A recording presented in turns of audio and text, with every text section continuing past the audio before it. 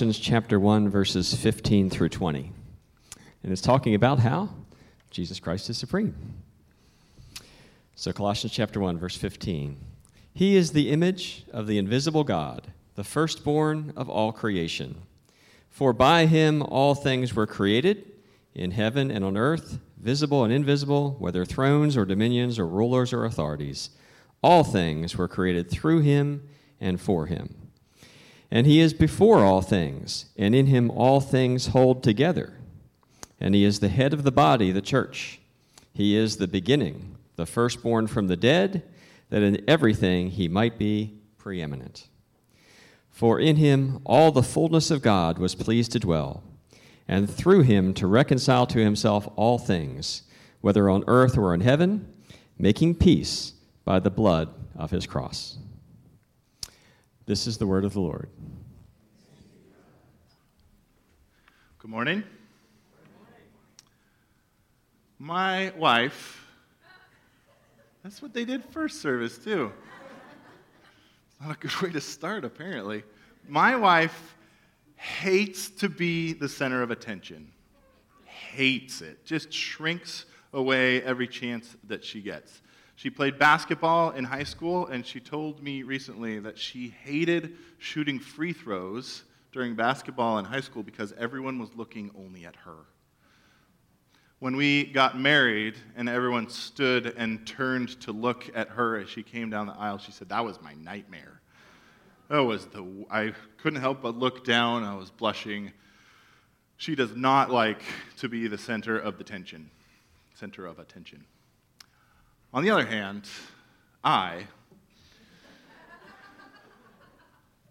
do not mind being the center of attention.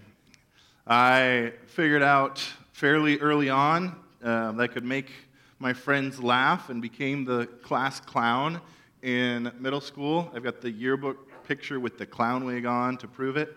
And I figured out, too, that I was smart enough that I could manipulate when and how I got attention. And so I would think of something that was really funny but would get us in trouble. And so I'd get my friends to do it. And then they would know it was my idea and we laughed about it, but they got in trouble. And I went to a private Christian school at the time, and they gave out spankings. And my friends all got spankings, but they could never prove that I was involved. I like to be the center, and still to this day, there's a part of me that doesn't mind being this. In my job with Young Life, I get to do a lot of really silly things, and I get to put on costumes quite a bit. And I got a really nice mullet wig just this last week, and tomorrow I even will put on a costume and do some ridiculous things and get kids to laugh, because I kind of like being the center of attention. My wife does not like it when I make myself the center of attention sometimes, and will even give me the old elbow, like everybody's looking at you, and I say, that's kind of the point, and then she gets really embarrassed. Because when I want attention, it's obnoxious, to be honest. When I want attention, it's all about me. But when Jesus is the center, not just of attention, but of everything, but of our world, when Jesus is the center, that's when things are as they should be. That Jesus is supreme, that Jesus is what it is all about, that Jesus is God himself, that Jesus is the focal point of the redemptive plan of history, that Jesus is and should be the center of everything. And we're going to look at this passage today, which is so rich and says so much about Jesus and who he is, and teaches us so we could spend so much time thinking about the truths of this short little passage. But I just want to look at a few with you. And as we walk through it, I'm going to make reference to John chapter 1 as well, because there's many parallels in these two great Christological passages that teach us about this great Jesus. This great Jesus who is the image of the invisible God. The image of the invisible God. So much different than when God created male and female. In the image of God, he created them. This is not what we're talking about. Jesus Christ is the exact likeness of who God is, that Jesus Christ is God himself, that Jesus is co-eternal, co-divine, has always existed as a member of the Trinity, as God himself. Jesus Christ is the image of the invisible God, the picture of what God is like. John says that no one has ever seen God, but Jesus Christ has made him known. If you want to know what God is like, look at Jesus. He is God, the exact representation of his nature. At the end of our passage, it says, in him the fullness of God was pleased to dwell. He is fully God. Jesus Christ is the God of the universe. He really is the center of everything. And he is the firstborn of creation. The firstborn, not that he was created or born, but by right of position, by right of the nature of who he is the ruler of all things. He is first. He is primary, just because of who he is as the Son of God himself. Jesus Christ is supreme. By position, he is ruler of all things. And all stories point to Jesus. I love that resource that we've got this month, the Jesus Storybook Bible, because it illustrates so well that Jesus is the hero of every story, on every page, from the very beginning. It's all about Jesus. As we've looked through Genesis and we've seen the promises that happen even as humanity is breaking the world, God is promising Jesus, the snake crusher, the one who would come and be a blessing to all people. As he calls Abraham out, the promise that he makes to Abraham includes the promise of Jesus. It culminates in the promise of Jesus, who would be the one from that family line through whom God would rescue the world, through whom he would bless all people. Jesus Christ is supreme. And he is the one who created. He is the creator of the world. It says in 16, by him all things were created, whether on heaven or earth, visible, invisible, thrones, dominions, or authority. Everything has been created by Jesus. Jesus is the agent of creation. That Jesus is the means by which God created the world. Jesus is the one who created. Again, look at John chapter 1. It says, in the beginning was the Word was with God, and the Word was God, and that Word was what created the world. If you have time, just spend some time looking at the first few verses of chapter 1 of Genesis and the first few paragraphs of John chapter 1. And look at the parallels, where it says, in the beginning, that God always existed, that in the beginning God was there. In the beginning was the Word. In the beginning there was Jesus. Jesus was there. And then think, God said, let there be light. God spoke the world into existence. Jesus Christ is the Word who is God. That there's some mystery there that we could spend forever contemplating, that Jesus Christ is connected to that spoken word by which God created, that he is the wisdom and the creative power of God himself. And God said, let there be light. And John 1 says, in him was life, and that life was the light of men. The light came into the world, and the darkness has not overcome it.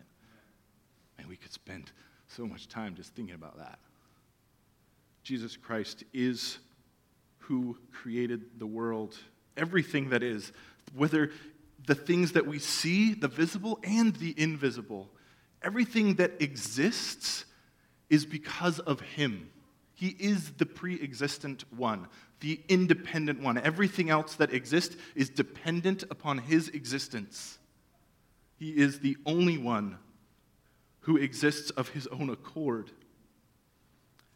He is the source of what is. There's these debates which are going on in our culture today, these moral revolutions, and there's this struggle of rights, of what I say is my right. and that I have the power to choose whatever I want, the way that I want to live my life.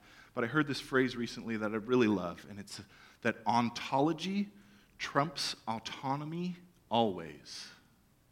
Ontology is the study of being, of what is, of existence. And autonomy is the idea that I am free to make my own choices, that I have the power to do whatever I want. And yes, I can make choices, and yes, I can decide what to call myself or what I want to be, but there is a truth of what exists, of what is. And what is God. Only God and what comes from him. That when Moses asked God on the mountain, "Who shall I say is sending me to the people want to know your name," God said, "My name is I am. I am that I am." That's who I am. I am the one who exists. That's who I am. I am the source of all reality. I am the only independent, pre-existent one. Jesus is the one who created the world ex nihilo, which means out of nothing. Everything flows from him as its source. And not only did he create the world, not only was all things created through him, but those last two words in verse 16 are so significant. Everything was made through him and for him. For him. That is why the world exists. For him. This commentary says it this way: as God, Jesus created the material and spiritual universe for his pleasure and glory. That is why anything exists. For him. The world is his, and everything points to the glory of Jesus Christ. And one of the things that we can see just in our own experience that points to that fact is the idea that everybody worships. We are all worshipers.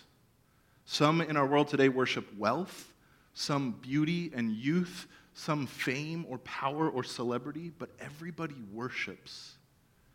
And this one definition that I love of worship is that worship is delight fulfilled. That worship is the overflow of my delight in something that I can't help but tell you about. When I think of delight fulfilled, I think of food. And let's not make more of that than we have to. But I think also of the movie What About Bob? I don't know if you've seen it, but there's a scene where he's sitting down to eat at the meal with the family, and he can't help himself. He's like, this is so good. Oh, this is delicious. Wow, this corn fay, is this hand chucked? Which is hilarious. But I'm like that. I'm a delighted eater. If I find something great, I'm going to tell you, you're going to know about it. Oh, this is so, this is delicious. And if I'm in a restaurant, my wife's going to go, be quiet, everybody's looking. But I can't help myself that it just overflows from my delight, and I want to tell you about it. Man, if I find something great, I want to tell you about it. You've got to go to this dumpling place in the mall. It's unbelievable. It's so fresh and delicious, and they keep bringing them out, and it's so good. Or you've got to read this book that I just read. It's so good, and the story and the characters are so great. You've got to see this movie. It's hilarious. I fell out of my chair. I can't help but tell you about it. Everybody worships the overflow of my delight. I have to express it. I can't keep it in. Because that's why we were created, for worship, for Jesus, that Jesus should be so much welling up in our hearts that it overflows, and I can't help but tell you, you've got to know this Jesus. He created everything. There is nothing that has been made without him. Without him, nothing has been made that has been made. And this Jesus rescued me.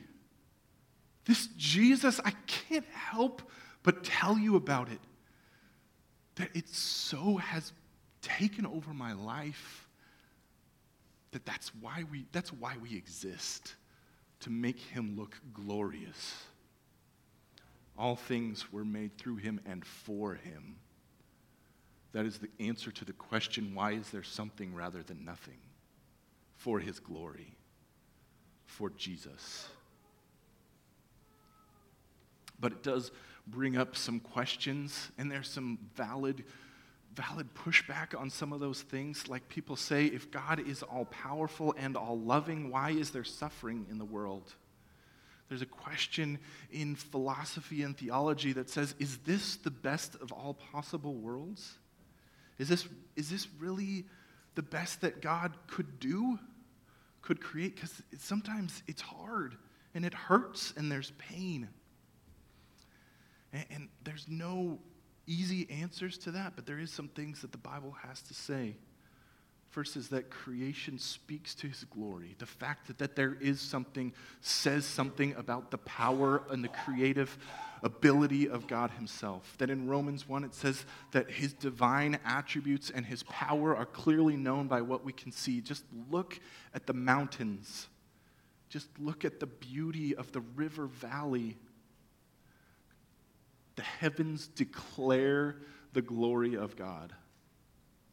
The world exists, and that shows that God is good. And there is good news that amongst all the brokenness of the world, there is the gospel. That as we heard from Ephesians 2, that the youth group spent time looking into, that by grace we have been saved, we have been rescued. And there's that passage, I got to look it up again because I forgot what it says, but it's so good. That the reason of this grace and this mercy that Jack talked about last week so well, that saves the worst of us sinners. By grace we have been saved so that in the coming ages he might show the immeasurable riches of his grace and kindness towards us in Christ Jesus. The world is good because Jesus redeems it. The world makes Jesus look glorious because he comes to rescue from death. I was dead, as Ephesians told. I was in a state of death, and Jesus came. That makes him look glorious.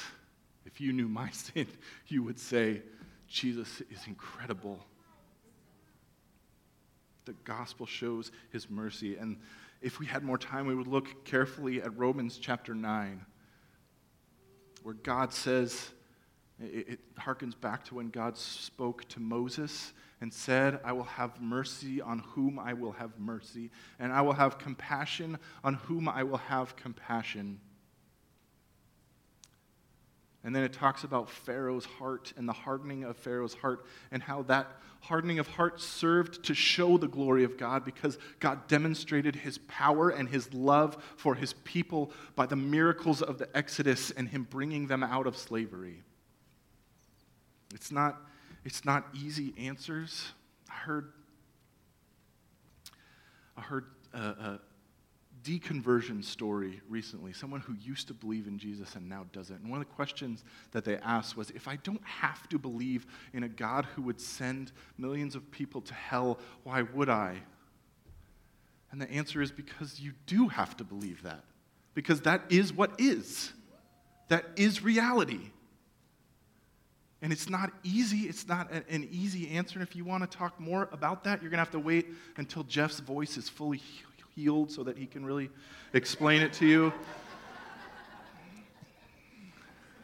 But we also hold on to the truth of 2 Peter chapter 3, where God is not willing that any should perish, but he desires that all should come to repentance. God loves the whole world.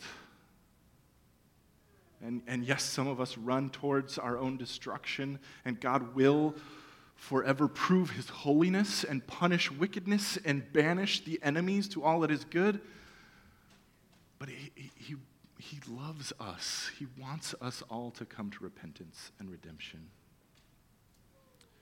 But it is This world is good because he says it is. And this world points to his glory because he is supreme.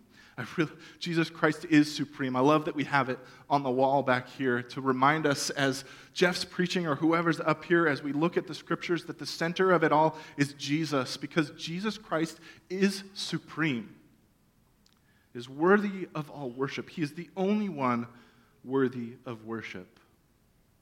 Central to everything that we talk about, every story points to Jesus. He created all things. And then in 17, he is before all things. He is eternal. He's always existed. He was never born or created. He always is and was and will be in a way that our minds can't even comprehend. I can't think of eternity. I can't comprehend eternity past, that God always was. And then there was the world, and then God always will be. Jesus Christ is before all things. In the present tense, he is before all things. And he holds all things together. What a concept that is. He holds all things together. You and I and everything that you can see and touch is mostly empty space. That the atoms which make up our bodies and the physical world are mostly empty space. You've got the nucleus of an atom and then electrons which circle around them. And if the nucleus of an atom was the size of a tennis ball, then the electrons would be a mile away or more. That there is mostly empty space in who we are, in the physical world that exists. And whether it stays together by gravity or electromagnetism or whatever that force is, it's because Jesus says so. That my atoms in my body hold together because Jesus is actively holding them together. That in him all things consist. In him we live and move and have our being. He is holding it all together. I watch sometimes some political TV shows, and politics aside, it's sometimes interesting to watch the drama of like the staff who work at the White House. And there's this phrase that sometimes as the staff get questioned that they say in response, which could come from the reality. I don't know much about the real staff of the White House, but they say this in these shows: "I serve at the pleasure of the president." That's a deep kind of phrase. And I would say this to you: I exist at the pleasure of my God. That I hold together because he says so. That without him, I would fall apart into chaos. He is actively holding all things together. And he reigns. He rules. Paul, in writing Colossians, is writing to the church, and he reminds them he is the head of the body, the church. He's in charge of us. He is the head of all that we do. He is the chief shepherd of us gathered together. He is in charge. He reigns. He is the beginning, the firstborn from the dead. So now he's firstborn again, not just of creation, but of the new creation. Not just of the world as it exists, but as he defeated death, he takes his position as the rightful place based on who he is, of the new creation, of the new heavens and the new earth, of the life after death. He is preeminent. He rules. Not just as creator, but as redeemer. Not just the one who spoke us into existence, but the one who rescued us. That in all things he might be preeminent, the top, nothing above, nothing compares, nothing challenges him. He rules. Jesus Christ is in charge of everything. There's this quote by Abraham Kuyper who says, "There is not a square inch in the whole domain of our human existence over which Christ, who is sovereign over all, does not cry, 'Mine.'" Mine. Every sphere of your life, Jesus says, I'm in charge of that. And sin is when we say, no, I think I can do a better job, thank you. Sin is when we say, I want to be in charge of that area of my life. I want to be in charge of my finances or my sex life or my entertainment or whatever the case may be, what I do with my time. I want to do it. And Jesus Christ says, no, I'm in charge. Mine. I reign. I rule in all things. Every single thing, he is preeminent. And all things were created for him. This world exists for his pleasure and his glory. God's highest delight is in himself. All great works are for the glory of his name, for his benefit, this one in whom the fullness of God was pleased to dwell. If that were something that I said about myself, if my highest good was my own name, if I said that I was for me above all things, then it would be sin, it would be pride and arrogance. Because if I tell you that I am awesome, it's a lie. Because I'm not. I am a wicked sinner, the worst of the worst. Anything good that you see in me, anything, is by the grace of God. In fact, the fact that I exist is by the grace of God. My very continued existence is a gift from above. So even if there is some talent or goodness in me, it is not because of me. It was not of my own doing or choice. It's because Jesus made me that way. And it points to his glory. It glorifies him and not me. It is not arrogance for God to be for himself as the highest good because he is the highest good. Jonathan Edwards said it this way: God had respect to himself as the highest end or goal in this work of creation because he is worthy in himself to be so, being infinitely the greatest and best of beings. All things else, with regard to worthiness, importance, and excellence, are perfectly as nothing in comparison to him. God has to have himself as the highest good because he is. Because anything else compared to him is like nothing, is of worthless value. Jesus Christ is the highest good. This world exists for the glory of his name. And he will reconcile all things to himself, whether on earth or in heaven, making peace by the blood of his cross. He will reconcile all things. He will put all things to rights.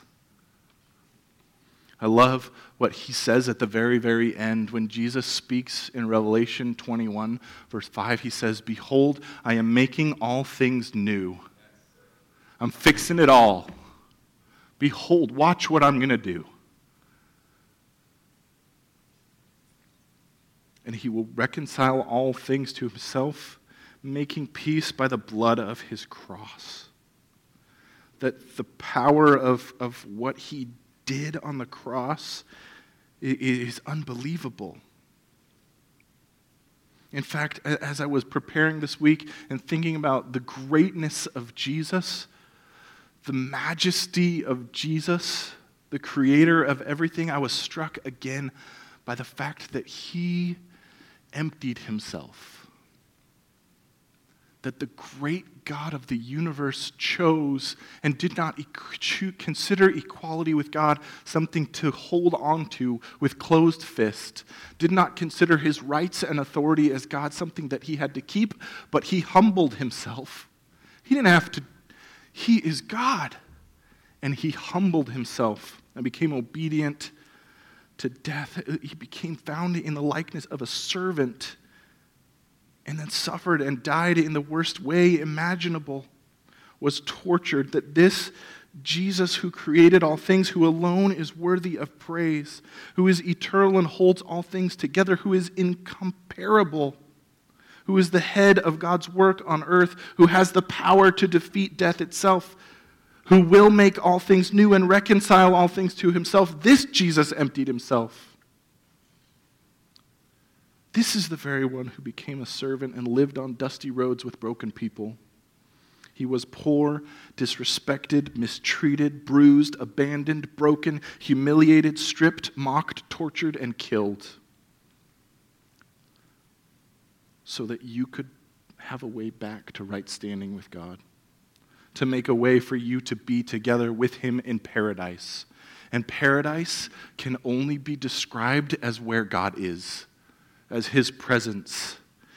As the psalmist says, in your presence there is fullness of joy. At your right hand there are pleasures forevermore. Jesus made a way so that we could enjoy his presence forever, so that we could sing his praises forever, so that we could worship him, so that the goodness of who he is could overflow in our hearts forever. How could he not be the hero of your story? How could I choose to say mine to any area of my life and not let him rule and reign? And think about this, what Jesus said as they were crucifying him. In Luke chapter 23, he said, "Father, forgive them, for they don't know what they're doing." What were they doing? Consider the gravity of what they were doing, of what I participated in that. It was my sin that held him there. I called out among the scoffers. The God of the universe was being nailed to a tree that he created, that he spoke into existence, that held together actively by him at that moment. Think about the gravity of the greatest crime ever to happen in the universe. And he said, "Forgive them. They don't understand." In fact, that's why he was doing it. That's why he came, so that we could be forgiven. That we could sing forever. That we could join with the chorus in heaven, which sounds like this in Revelation chapter 5. "And I looked, and I heard around the throne and the living creatures and the elders the voice of many angels, numbering myriads of myriads and thousands of thousands, saying with a loud voice, 'Worthy is the Lamb who was slain, to receive power and wealth and wisdom and might and honor and glory and blessing.'